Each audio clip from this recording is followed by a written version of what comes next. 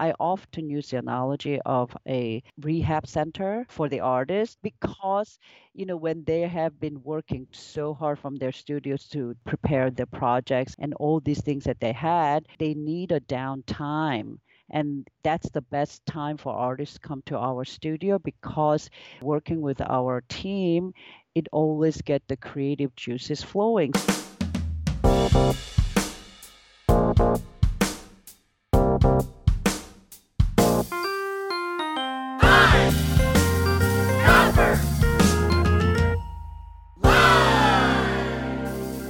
Hello, print friends, and welcome to the 67th episode of Pine Copper Lime, the internet's #1 printmaking podcast. I'm your host, Miranda Metcalf. I release weekly podcasts with people in the print world who are doing something a bit beyond the expected. So please subscribe on your podcast listening app of choice. You can also find Pine Copper Lime on Instagram and Facebook, and you can sign up there for our monthly newsletter with print news from around the world, all at pinecopperlime.com. Big news, print friends. This episode marks the 2-year anniversary of this little podcast. Thank you so much to everyone who has supported the podcast by listening, sharing it with someone, telling a friend, becoming a Patreon member, or rating and reviewing. And many thanks to every guest who has been so generous with their time and open with their stories. I also want to say a special thank you to our editor, my husband, Timothy Pauschak, who kept putting this podcast together through getting his MFA, from which he's just graduated.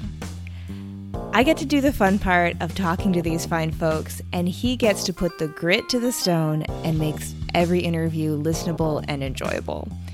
Believe me when I say there would truly be no PCL without him.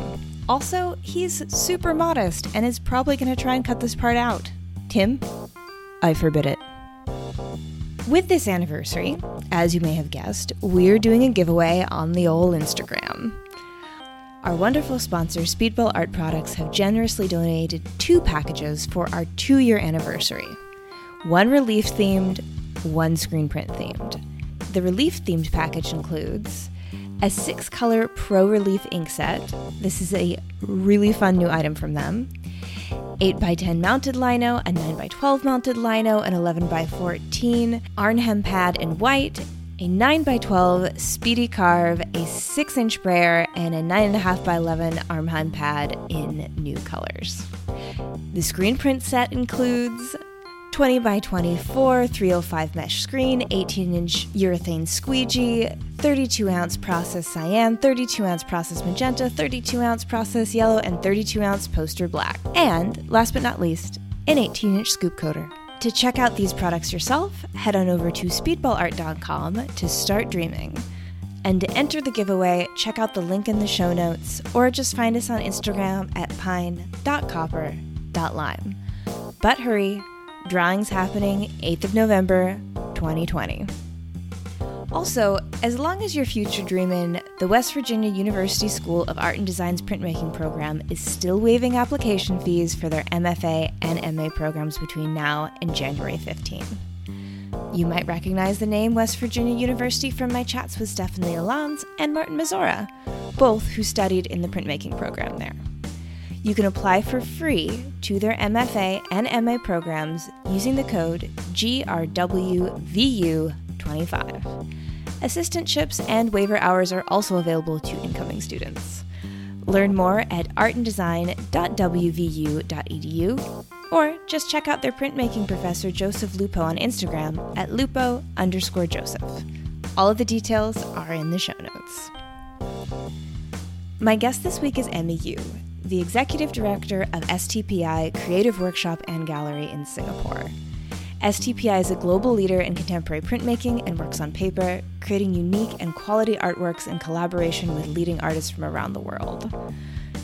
In this episode, we talk about the history of STPI, its incredible facilities, including Asia's largest paper mill, STPI as sort of an artist rehab, as well as some of the notable artists that have been through their doors. We also learn how Emmy came to STPI, the journey of building the reputation of the institution from uncertain early days to being the first gallery in Singapore to be accepted at Art Basel. So, without further ado, sit back, relax, and prepare to learn a thing or two with Emmy Yu. Hi, Emmy. How's it going? Hi, Miranda. Nice to talk to you. Nice to be with you. Thank you so much. I'm really glad that we could find a time when our schedules overlapped. And of course, it helps now that I'm in Bangkok, and so I'm only an hour time difference away from Singapore. Yes. That works things out. And, I have known about STPI, I think, since my time working at Davidson Galleries in Seattle, which was quite a few years ago now. And I'd always been really curious about sort of how it came to be and some of the details of what you do. And so this is definitely a bit of an indulgence on my end as well, just to learn more. And so just kind of to get started, so for people who don't know, STPI stands for Singapore Tyler Print Institute. And that's right. The Tyler in that title is, of course, Ken Tyler. And yes. So maybe just to begin with, how did Tyler's studio and his printing presses end up being shipped from New York to Singapore for the founding of the Institute? Well, I wasn't involved during the time when he was working with the government on selling from his part, of course, for Singapore to purchase his equipments and some of the works that he had in his collection.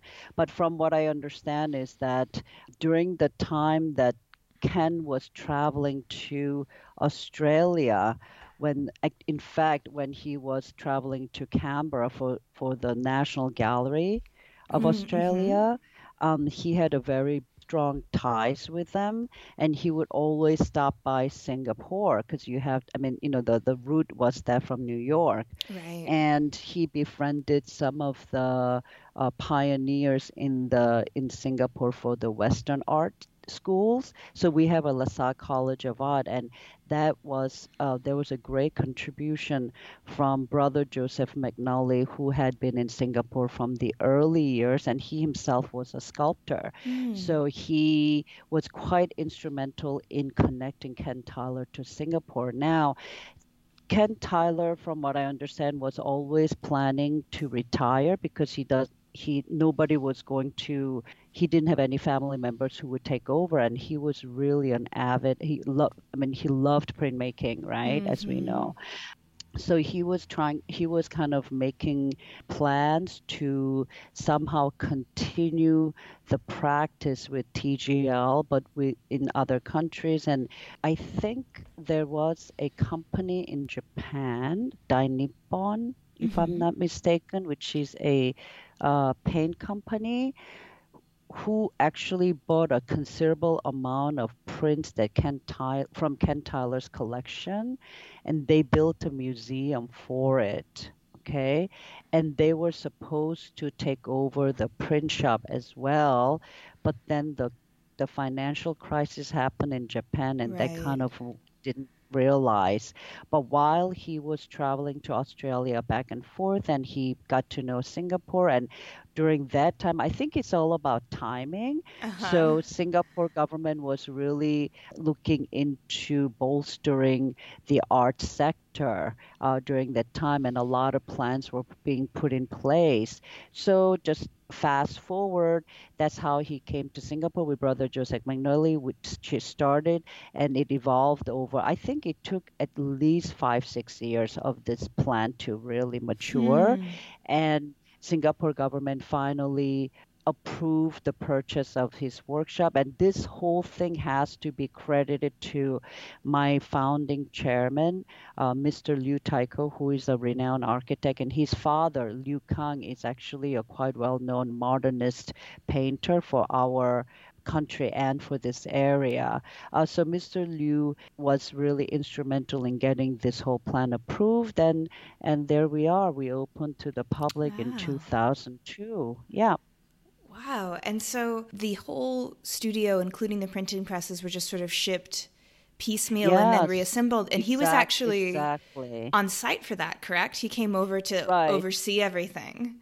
Right. So Ken Tala was basically in charge of setting up the entire print shop, and his dream, actually personal dream, was have everything under one roof. Hmm. TGL had a workshop and artist studio, but they had no gallery. So basically, he wanted everything to be under one roof, and that's what we have. Our building is 4 floors. Ground floor is the workshop. Second floor is the gallery space. Third floor is kind of a mezzanine. We have our offices, and fourth floor we have apartments where artists will stay when they come for Mm. residencies. So this was really his dream, and he was working very very hard to plan and design the entire building. And of Mm. course he was really good at that, and they disassembled all the machines from his studio, and they shipped 40-foot containers My from gosh. New York to Singapore. Yeah. So we have all of his now you can't even find the lithostones that he collected vast amount of lithostones. Hmm. Ken Tala was really a lithographer. He fell in love with Picasso's Dove lithography, if you kind of remember that. Yeah, yeah. So he loved the stones. So he would just go out and buy all this. So we have all of his stones. And if I'm not mistaken, it's like 44,000 pounds of worth of stones Oh we my have. gosh. Yes, it's really beautiful because you can't find them anymore. Yeah. They've been jetted, they've been discarded, they've been Hmm. used as landfills. And the quality of the stones, a lot of them were from Bavarian state of Germany, he Yep. told us. And the quality of the surface is just so beautiful once so it's just very special. That's amazing. I know that STPI is in a historical building, so there must have It been is. like some retrofitting that needed to be Yes, done, I'm sure. Yeah. majorly the flooring. So basically, at the building itself, which is sitting on Robertson Key along the river, and a lot of, I guess, houses then back then was used as warehouses, and this was one of the warehouses, and we were told that it was a spice warehouse for one of the banks. So what happened was they left the shell, but they gutted out the entire inside and retrofitted to be able to host very heavy machineries on the ground floor, and also reinforce the second floor and the walls for the gallery. Wow. Yeah. Yeah, yeah, it's pretty amazing. It's pretty amazing. And so I think you've already touched on it a little bit, but I know that, STPI is known for its really impressive facilities and location. What's just kind of a rundown of everything that the Institute offers? So basically, SDPI is really built for the artist projects. So our core program is to work with the artists and create new works of art. And if you know Ken Tyler, I mean, he really made his name because he was constantly pushing the boundaries of the Right. printmaking, but he also had so much passion for paper. And that's when he worked with David Hockney in the 80s to make those beautiful works of the pools, and that was made with Hmm. paper pulp. So he really was somebody who was so innovative in his thinking, and he didn't want to just be a printer that just worked on traditional printmaking techniques as we know. And he, with that spirit, when he founded this STPI together with Singapore government, that was the whole vision of it, is that we would work with the artists to continue to push the boundaries of all the techniques and using the technology that are out, available out there. So when we started, of course, we have all the machineries that he used in his studio, and mostly they're very large format. I mean, he's the one who worked with Rosenquist to make those amazingly large monumental works of art. Yeah. He worked with Helen Frankenthaler on the ukiyo-e prints that she did in the later years, in her last years, right? Mm-hmm. So we have our, I think people, when if they come to see our workshop, it's really about the size of the machines that we can hold up to, right? And we have a paper mill as well. So we basically make paper or use the paper as one of the main, I guess, supporting materials, but also as a protagonist. So Mm. it's not, even though we are print place, but actually it's more like print and paper. Right. Yeah, because that paper mill is the largest in Asia. So Yeah, I feel like that if artists aren't, kind of taking advantage of that and like being in, right.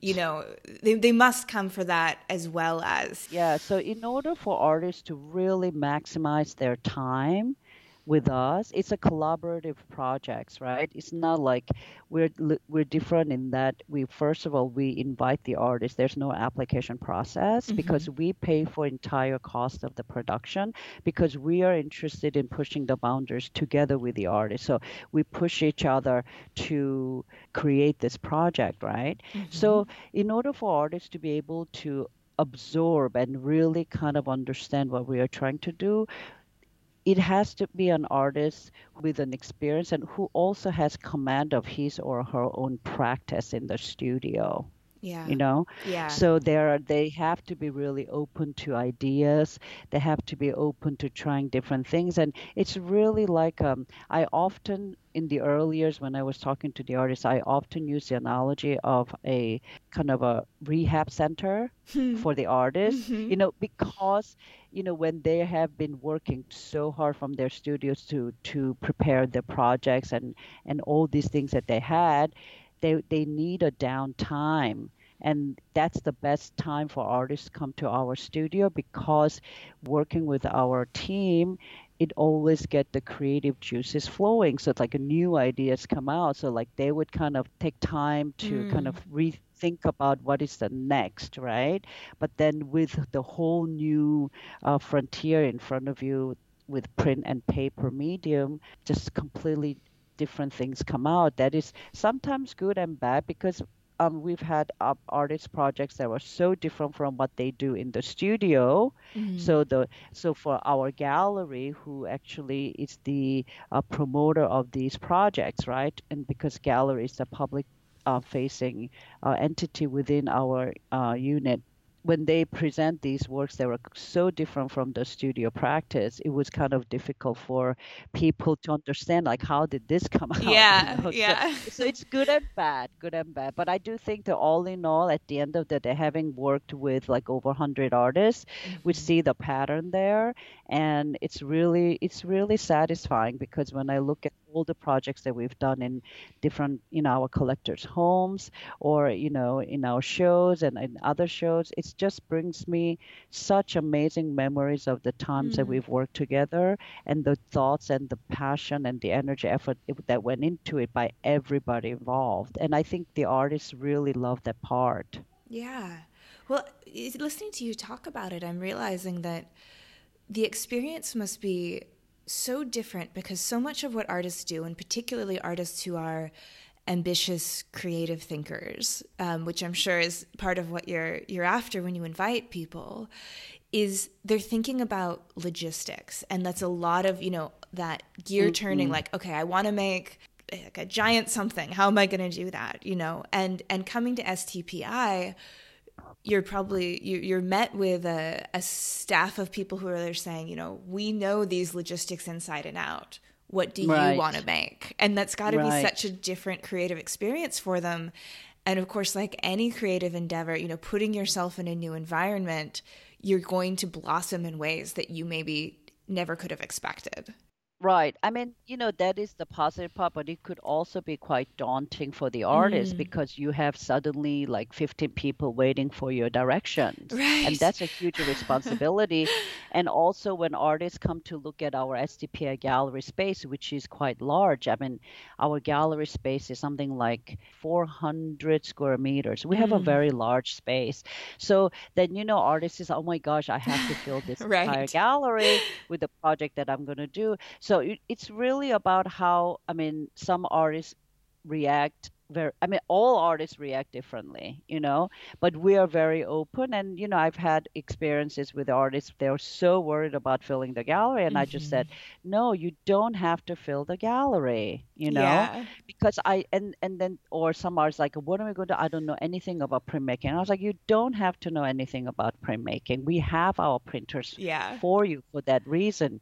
You just have to just see what comes out. So a lot of times I also use the analogy of restaurant, our workshop, to Hmm. compare to the restaurant, because the ingredients that we offer to the artists who are the visiting chefs, right? Uh-huh. We offer the same thing, and but they cook the meals that come out, or the dishes that come out, are so different from every artist. But Yeah. the ingredient is the same. We offer the same thing.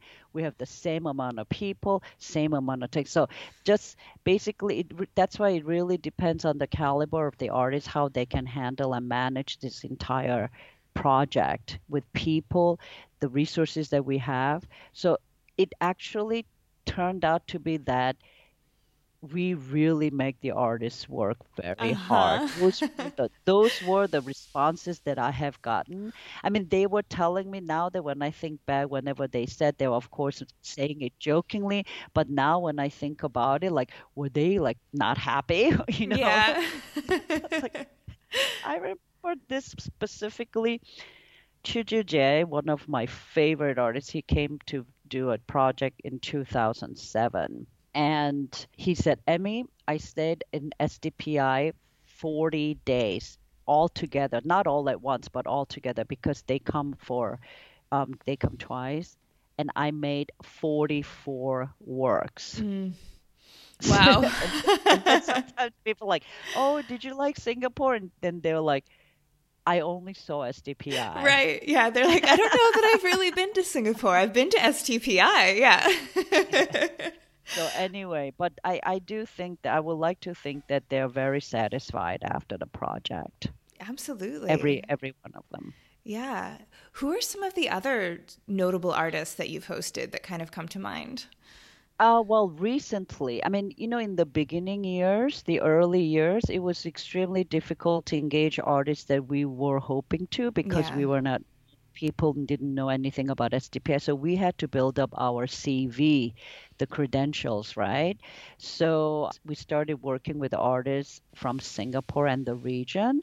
So earlier we worked with Pasita Abad. She was like our second artist in residence. Mm. I'm not sure if you know Pasita. She's No. from the Philippines, and she's being celebrated. I mean, she passed away about 10 years ago, but she was really an amazing character, and she was always full of joy in her life. She did a lot of textile. She incorporated textile work as early as from the 90s. Mm. And she lived in New York. She lived everywhere. So we had Pasita Abad in the studios. She was the first woman artist to come. We worked with, now they are kind of disbanded, but there was a group called Jendala Group from Indonesia, Yeah, yeah. from Yogyakarta, with Handi Verman, Alfie Jumaldi, Unizar. This group of artists, we worked together. It was really satisfying and amazing experience to work with this group of artists. Then, yeah, like Agus Suwage and Tang, with whom we're still very, very close. Then we started to work a little bit further afield, and that I think happened when we invited Ashley Bickerton, who is based in Bali. So he came to work with us, and actually his project really was a groundbreaking experience for our team, because he would with for his project we were able to fuse both paper and print together, Yeah. and making works that are completely not even print, so with his project, I think we started to be noticed by people abroad, because his works were offered in New York by his gallery, Lehman Yeah. Moped. So that's how we kind of start to make the inroads. And artists became our ambassadors, because they had such a great time. They was like, oh, so and so should do this. And then they will, build bridges for us to get into contact. So from Ashley came because we had Donald Sultan in the very beginning, and then Hmm. Donald introduced us to Ashley, and then Ashley gallery, basically looking at his gallery, I noticed the name Doho Saw, who is based in London now, but back then he was based in New York and Seoul. So I started to approach him and get him to come in. So he came in, and then we did an amazing project the first round, and we're continued to working together even today. So we had and then after that we worked with Haegyu Yang in very early years in 2009, 2010, and we continued to work with her as well. Then the other artist that I really wanted to work, whom I met here in Singapore when he was here giving a master class, was Rikrit Ravanija. So with Rikrit, and with whom we also continued to work. So Recreate came in and we did an amazing project. And through Recreate, we met all of his friends who are artists like Tobias Rehberger, Henri Sala. We did a project with him, Karsten Höller. Yeah, Mm. so like it's just expanding. And we worked with Ryan Gander. His project was also really amazing. Yeah. Yes, and then Chinese. Right now, we started to work with Zhang Fanzhe. This is like a relationship that started like I would say 2004, but it finally came to fruition 4 years ago. So we are continuing to work with him as well. Now we have projects going on with Sam Duran, Prabhabati Mepail, who is in Bangalore. Yeah, so it's Yeah. just a lot. That's amazing. I can definitely see how it's comforting to sort of see when good work is rewarded in the, just kind of in the world. And so to kind of see that, like, you know, you can host artists, you can give them this amazing experience, and then they'll go out into the world and they'll be, as you said, your ambassadors. And so of course that Yes, expands they your are. network. Yes. And that's, Yeah. yeah, I really always appreciate seeing that happen. Yeah. Yeah. I was going to ask as well, how did you get involved in STPI? Oh, it was just by chance, really. And the thing is that, I mean, in life, you just never know. Yeah. But the funny thing is that okay, so I was living, I'm not a Singaporean. I was born in Korea, but I grew up in New York. Hmm. And I did my schooling in the States. And I mean, I got into art business because of our family friend who had a gallery in Italy, because I stayed there for a while. Anyway, to cut the long story, while I was doing my master's degree in arts administration at NYU, and I had already gotten married then, so my husband and I were living in New York, I had to do an internship for this course. Then I applied I did one internship at the Metropolitan Museum of Art, and then the second internship I did at MoMA. But I wanted to really go into, I was thinking of further studies in art history. So I was actually posted to painting and sculpture department. It's just that the curator then was working on a major, major show. Now I can't remember. And she said, Emmy, I'm really sorry, but I don't think I can have an intern Mm. because I have to finish up the show. So would you mind going to another department? And she actually told me to go to print department. Hmm. So I interned at the print department. Okay, so then that's the end. Then I finished and I came here because we were expecting our first child. And my Mm. husband, who is Singaporean, he's like, Emmy, I tell you, really, to have a child in New York is really daunting because Yeah. the weather is so fierce in the wintertime. And he said, it's also better for you. You would have a better support to live in Singapore. And I was like, Yeah. okay. So then we Yeah. came back. So then I had my first child. Then we were not sure what we were going to do, but then I said, okay, while our first child is growing up, I said, but I need to do something. I Yeah. cannot just stay home. Then I was very fortunate to have a family friend who knew somebody from the government to say, hey, Amy, just give me your CV. I'll just pass it on. So that's how I got the job. I didn't even know anything about it. Oh, wow. Yeah. So they said, "Oh, and then I still remember being interviewed by former director of Singapore Museum, Mr. Kwok Kian Chow, and he interviewed me. Then Ken Tyler interviewed me, and then I got the job. It's in 2001. Right. So right before the grand opening then. Yeah, so he had already assembled the printers, and he was assembling the gallery people. So we started out with 3 people in the gallery. So speaking of the gallery, we've talked a bit about the workshop side, and as you said, there's these two big parts of what STPI does. And you were also the first gallery in Singapore to participate in Art Basel, and now you're the only gallery in Singapore that does all 3 editions of that event. Right. What was that journey like for you to kind of build up that side, build up that reputation, and get to, get the Institute into these sort of top art events all around the world from, when you started having difficulty, getting artists to come because you hadn't, Yes. built up your CV yet. Right.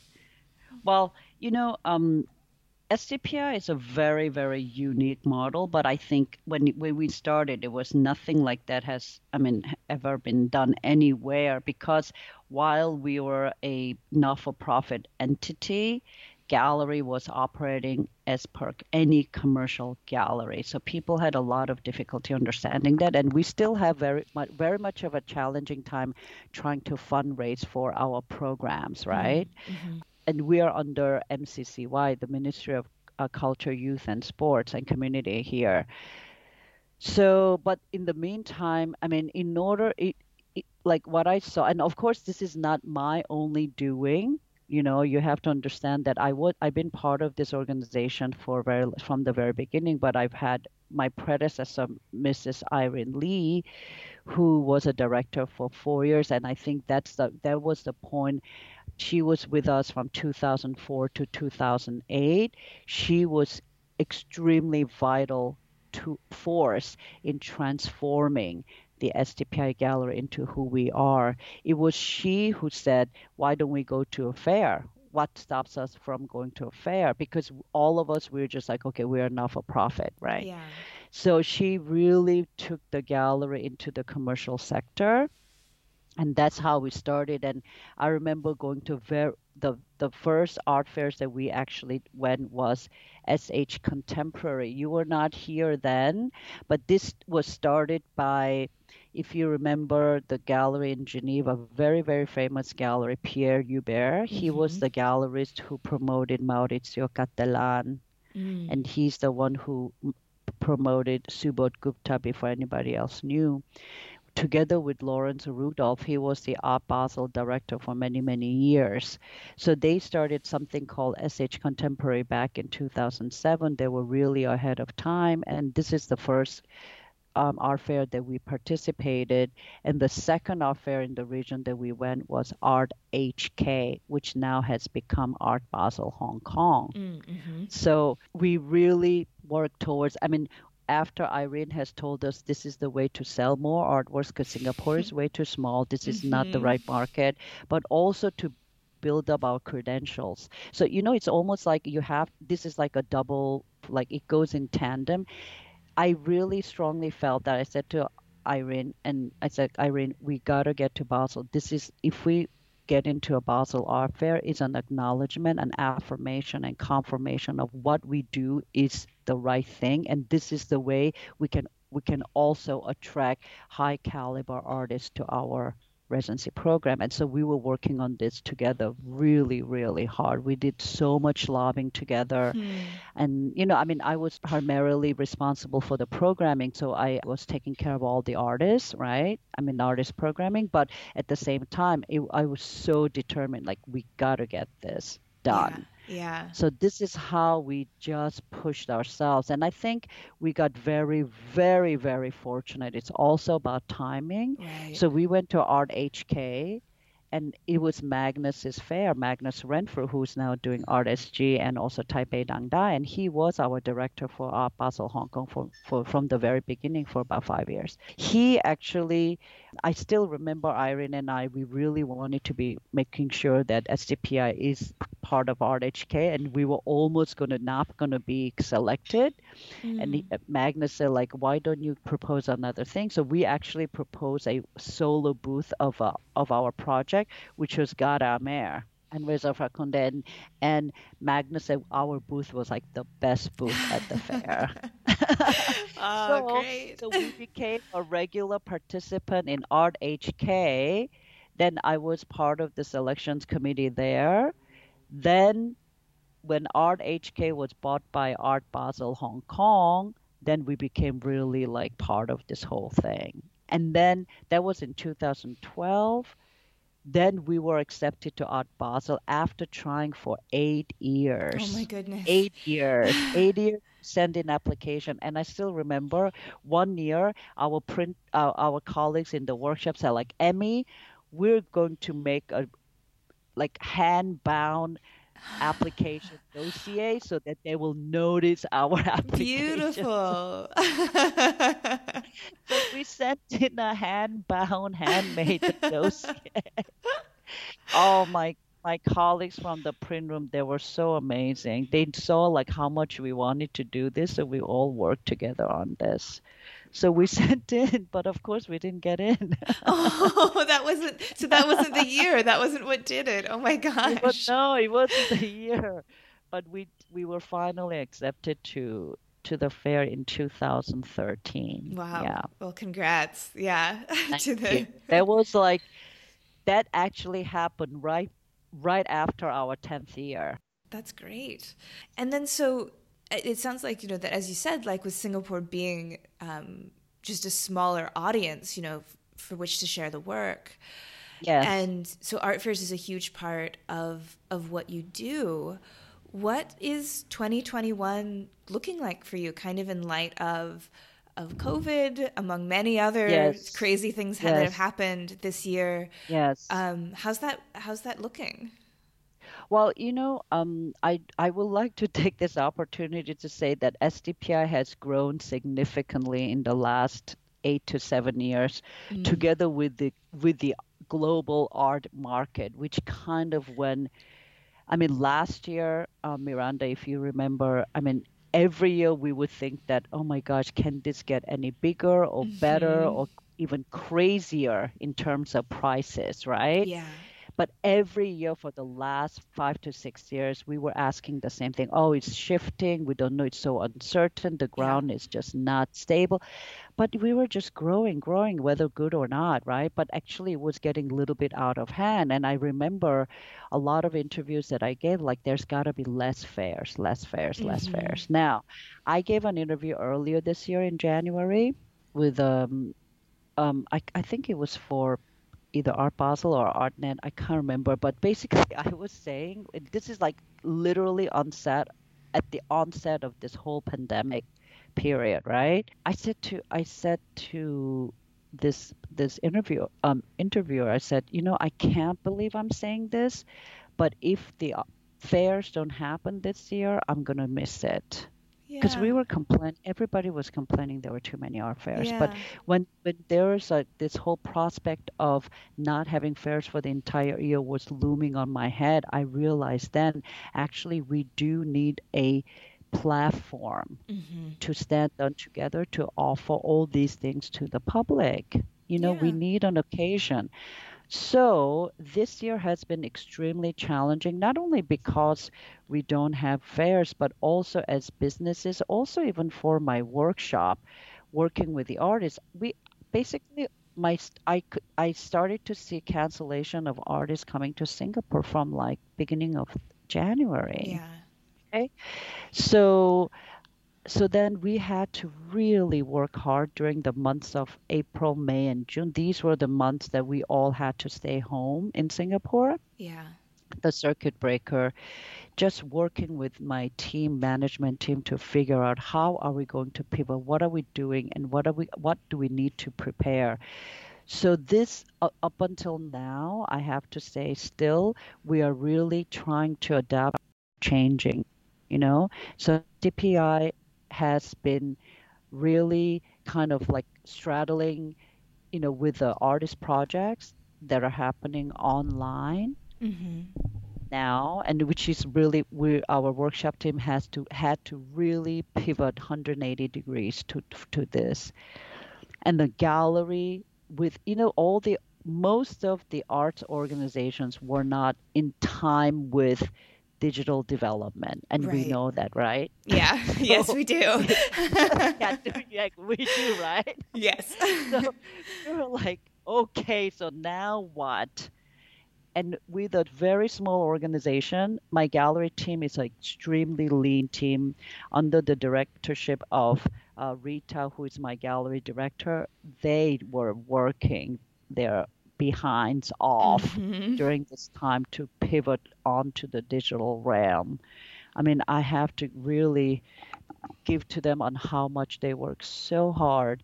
So we are like now, I feel like we have a little breather. I mean, at that time, I didn't see the end of the tunnel. Honestly, Miranda, I was really scared Yeah. and I Yeah. just didn't know what was going to happen. But now I see I feel, I mean, I know where we need to go and everything is becoming much clearer, even in my own head. And I'm planning for how do we go from here. So now when I look at 2021, of course, 2021 is going to be reprisal of the plans that we were supposed to do of this year, 2020, for the gallery in terms of all the shows and the projects.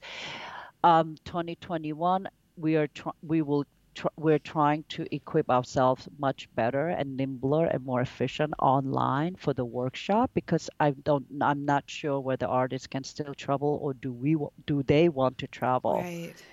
out here. I mean, it was already a challenge for artists to come to Singapore from Europe or America because we're so far away, you Yeah. know? So this is going to be a constant learning curve for the workshop. How do we actually work with the artists online or better? And is there any other way to do it? So when we actually adapt ourselves, and now I'm envisioning that the things that are coming out of the workshop, the projects, will also take a different nature. And that is going to also change how the gallery will work. And actually, before this whole COVID happened, with Rita, we said, okay, I think it's about time that we start working with our younger generation of artists from Singapore Mm. who we can bring out to the world to showcase. Yeah. So we had already plans to work with artists on an exclusive basis. So, SDPI Gallery has only been featuring the projects that were made with us, right? But now we are integrating the program for Singapore artists. I mean, just very slow start because so two of them who are also doing work in our workshop, right? Hmm. So we have put that in place and we're slowly rolling that out. And of course, in the art fair realm, I don't know what's going to happen. I don't think the physical art fair could still take place, although Art Paris, Guillaume Piance, I mean, I really admire him. He worked so hard, the director of this fair. He actually held the physical fair in Paris like earlier this month, and I think it went pretty well. So, I mean, the fairs, I'm not sure who's going to open up to have the physical fair, but it's an area that needs to be seen. But in the meantime, I know there are a lot of galleries around the world have formed alliances, like unofficial alliances in different groups, and they're working together to promote their programs and artists and Hmm. offer public some different views from the fair. So those things are happening. So I think we will see a 2022 that will be the beginning of, if not, if I mean it's already starting, but we can see the formation of how the art world is going to emerge post pandemic around the world. And this is the reason why I'm really putting a lot of time and effort right now on developing C Focus, Hmm. uh, which is a project that SDPI took on 2 years ago to really come out with a platform that can address a lot of different sectors' needs and desires. So we'll see Hmm. how it will roll out. But I am working on our 2021 January edition, our third iteration now. Yeah, and listening to you talk about the ways that STPI has pivoted, it really strikes me how much the art world, as you've pointed out, we drag our feet a little bit. We like doing things with a certain a certain way we've been doing it. And the pandemic has really forced our hand to think more creatively, but also to think more collaboratively, to think more digitally. And I think these are trends that we see happening throughout the world in many sectors, even pre-pandemic. Yes. And so, while there's no way that it could be categorized as a good thing by any stretch of the imagination, the way that it's challenging us and we're rising to it, I think could be an incredible opportunity. And also, just because we're in this pandemic, we're in this anxiety about an economic crisis, people still need art. People are still interested in art. One of the most astute things I heard someone say is that, if you think we should cut funding to the arts during this time, try to get through your quarantine without music and books and TV Right. shows and the art on Yes. your walls, like if anything, we need it now more than ever. And Yes. so hopefully this will be a good new world for people in the art world for thinking creatively and in the end, really coming through more accessible and more transparent about the way we do things, which I think is something that the art going public has wanted for quite some time. Yes, I mean, I think, I'm not sure if you heard about this whole rage and kind of a scandalous thing that happened in Singapore, was that they did a survey to find out which sector was least needed, and arts came out as the non-essential sector. Okay. Yeah. And with people not realizing, as you just said, to imagine to go through a quarantine in a room without music or TV or reading, right, books, people don't realize that their lives are so embedded within the arts. They don't realize it. So I think that by making the arts in all forms, not only visual arts, even though we're talking about visual arts, all forms of arts to be pronounced to the public that you are actually surrounded by the art. You are, yeah. I think this is what we need to do. And I always said that, arts always, people are very scared of approaching or going to museums or galleries because it is such an highbrow experience, but it is Right. not, right? We know Right. that, right? So that's why I've been realizing that Focus has to be something that everybody can approach with ease and with not such high walls, right? So hopefully, this is a plan that I'm putting in a long term. But I think that when I look around, I think this is what other entities are trying to do as well. Yep. And by having it on digital platform, we'll be reaching many, many different type of demographics. And I think that is good. And yet we still do need to have the physical art to be seen and be experienced with. I think that is also very, very vital thing that we must have. Yes, and that is a conundrum, or I guess it's a dichotomy that I think about so often, is this real need for things to be accessible digitally, for things to be accessible, culturally to people, but also, nothing replaces the experience of standing in front of a work of art. Right. Yes. And one of my favorite things that I've heard in doing this podcast is I had an interview with Bernard, who runs a contemporary printmaking gallery in Chicago. It's the Mesh Fine Art Gallery. And one of the things he said is that, if you like a work of art in a photograph, if you like it on your Instagram, 99.9% of the time you're gonna like it more in person. Right. And I think that's like a message that we really need to people to realize, because I think when you're shopping for clothes or shoes or other objects, I say it's almost 50-50 on that case, if when you get it in person, if it will meet your expectations. But it's not true with art. Like, art for the most part is diminished by digital reproduction, not enhanced. Right. Yes. And so if you're moved by something, if you're drawn to something aesthetically or spiritually, when you see it in the little square on your phone, it's only going to exceed those expectations in person. Right.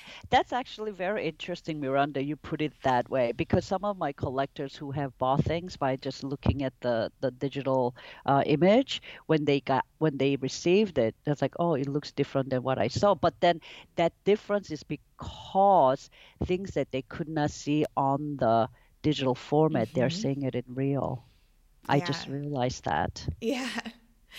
Yeah. And so I'm hopeful that the pandemic will sort of force the hand of the galleries and of the art patrons to kind of embrace this new way of engaging and realizing that it's extremely fruitful and rewarding. And it's not the same, as getting to, buy a ticket to Paris or London or Abu Dhabi, and go have that experience in person. But it still is a rewarding way to interact with your world and enrich your life through the consumption of art. Yes. I mean, you would know that for our sector, prints, or even for works that are made from SDPI, because we combine print and paper, and we come up with so many different way of making art. If you don't see it in person, you're going to lose all the nuances. Yeah. I mean, it is very, very difficult. I mean, as you would know, the lithography, to see it on a digital format and to see the real lithography in real, you will not be able to see all those subtle nuances that you have in the gradation of the colors. I mean, the gradation of different, monochromatic, especially if the work is a monochromatic. And I think one of the particularly tricky things with lithography is that offset or reproduction lithography and fine art lithography, unfortunately, both look very similar in reproduction. Yes. Because it's not until you are in person and you walk up to it and you see how the line holds its incredible forms. That's right. Exactly. So that's the whole problems of limited edition fine art prints and limited edition fine art prints, of course, is a whole bag of cats. Like, yes. Yeah. Anyway, but we hope for the best. I mean, we just have to stay positive and do what we can, right? Yes, and I think that people who are drawn to the arts, we're drawn here not because we're expecting an easy career or a simple career, and so I think we're well equipped, I think, to handle it. Yeah. Before we sign off, because we're reaching our hour recording mark here, please let people know who are listening, what is the best way for them to get involved if they're outside of Singapore? Where can they follow you? Where can they, see the events? Like, as you said, C-Focus, which is going to have a huge digital component to it now. So that means that you can be in New York or Vancouver, BC, and you'll be able to engage in what STPI is offering. How's the best way for them to do this? Well, I guess the best way for now is to go to our website or follow us on our Facebook and Instagram. So SDPI Gallery is our Instagram and Facebook account, or sdpi.com.sg is our website. And for C-Focus is SEA Focus, FOCUS.SG. That is our, for website, Instagram, and Facebook. So just watch out for that. We will be making announcement for C-Focus 2021 edition pretty soon, in the next week or so. So hopefully you can find us there. Well, I will definitely put links in the show notes for this episode to everything you mentioned, and if the C-Focus announcement is that forthcoming, it'll definitely come up before the episode, and so I can put a link to that as well. So anyone listening, they can just open up their podcast app and take you right to information about that. So thank you, Miranda. Thank you so much, Emmy. It has been a delight to chat with you, and I will certainly let you and the team know when I've got a publication date for this. And I hope you have a wonderful Thursday. Thank you. Yeah, it's raining here. It's been raining a lot in Singapore. I don't know about Bangkok. Bangkok has been very, very rainy recently. I see. We're going into the rainy season. And today's the Mid-Autumn Fest, so hopefully you will see a nice big full moon tonight. Oh, beautiful. Yes. Thank you for the heads up. I will look for that. I will look for that. Wonderful. Well, take care. Take care, you too, and stay thank safe. you again. Yes. Yep. Thank Same. you. Right. Goodbye. Bye. Well, that's our show for this week. Join me again next week when my guest will be Amy Jane, Allison, and Claudia, aka the Print Girls. These artists are part of a female printmaking collective in South Africa. We'll talk about community in the time of COVID, why creating in female spaces can be so rewarding, and why we all need to be paying way more attention to the incredible print scene of South Africa. You won't want to miss it. This episode, like all episodes, was written and produced by me, Miranda Metcalf, with editing help, so much editing help, always editing help, from Timothy Pauschak, and music by the talented, wonderful Joshua Weber. Happy anniversary, guys. I'll see you next week.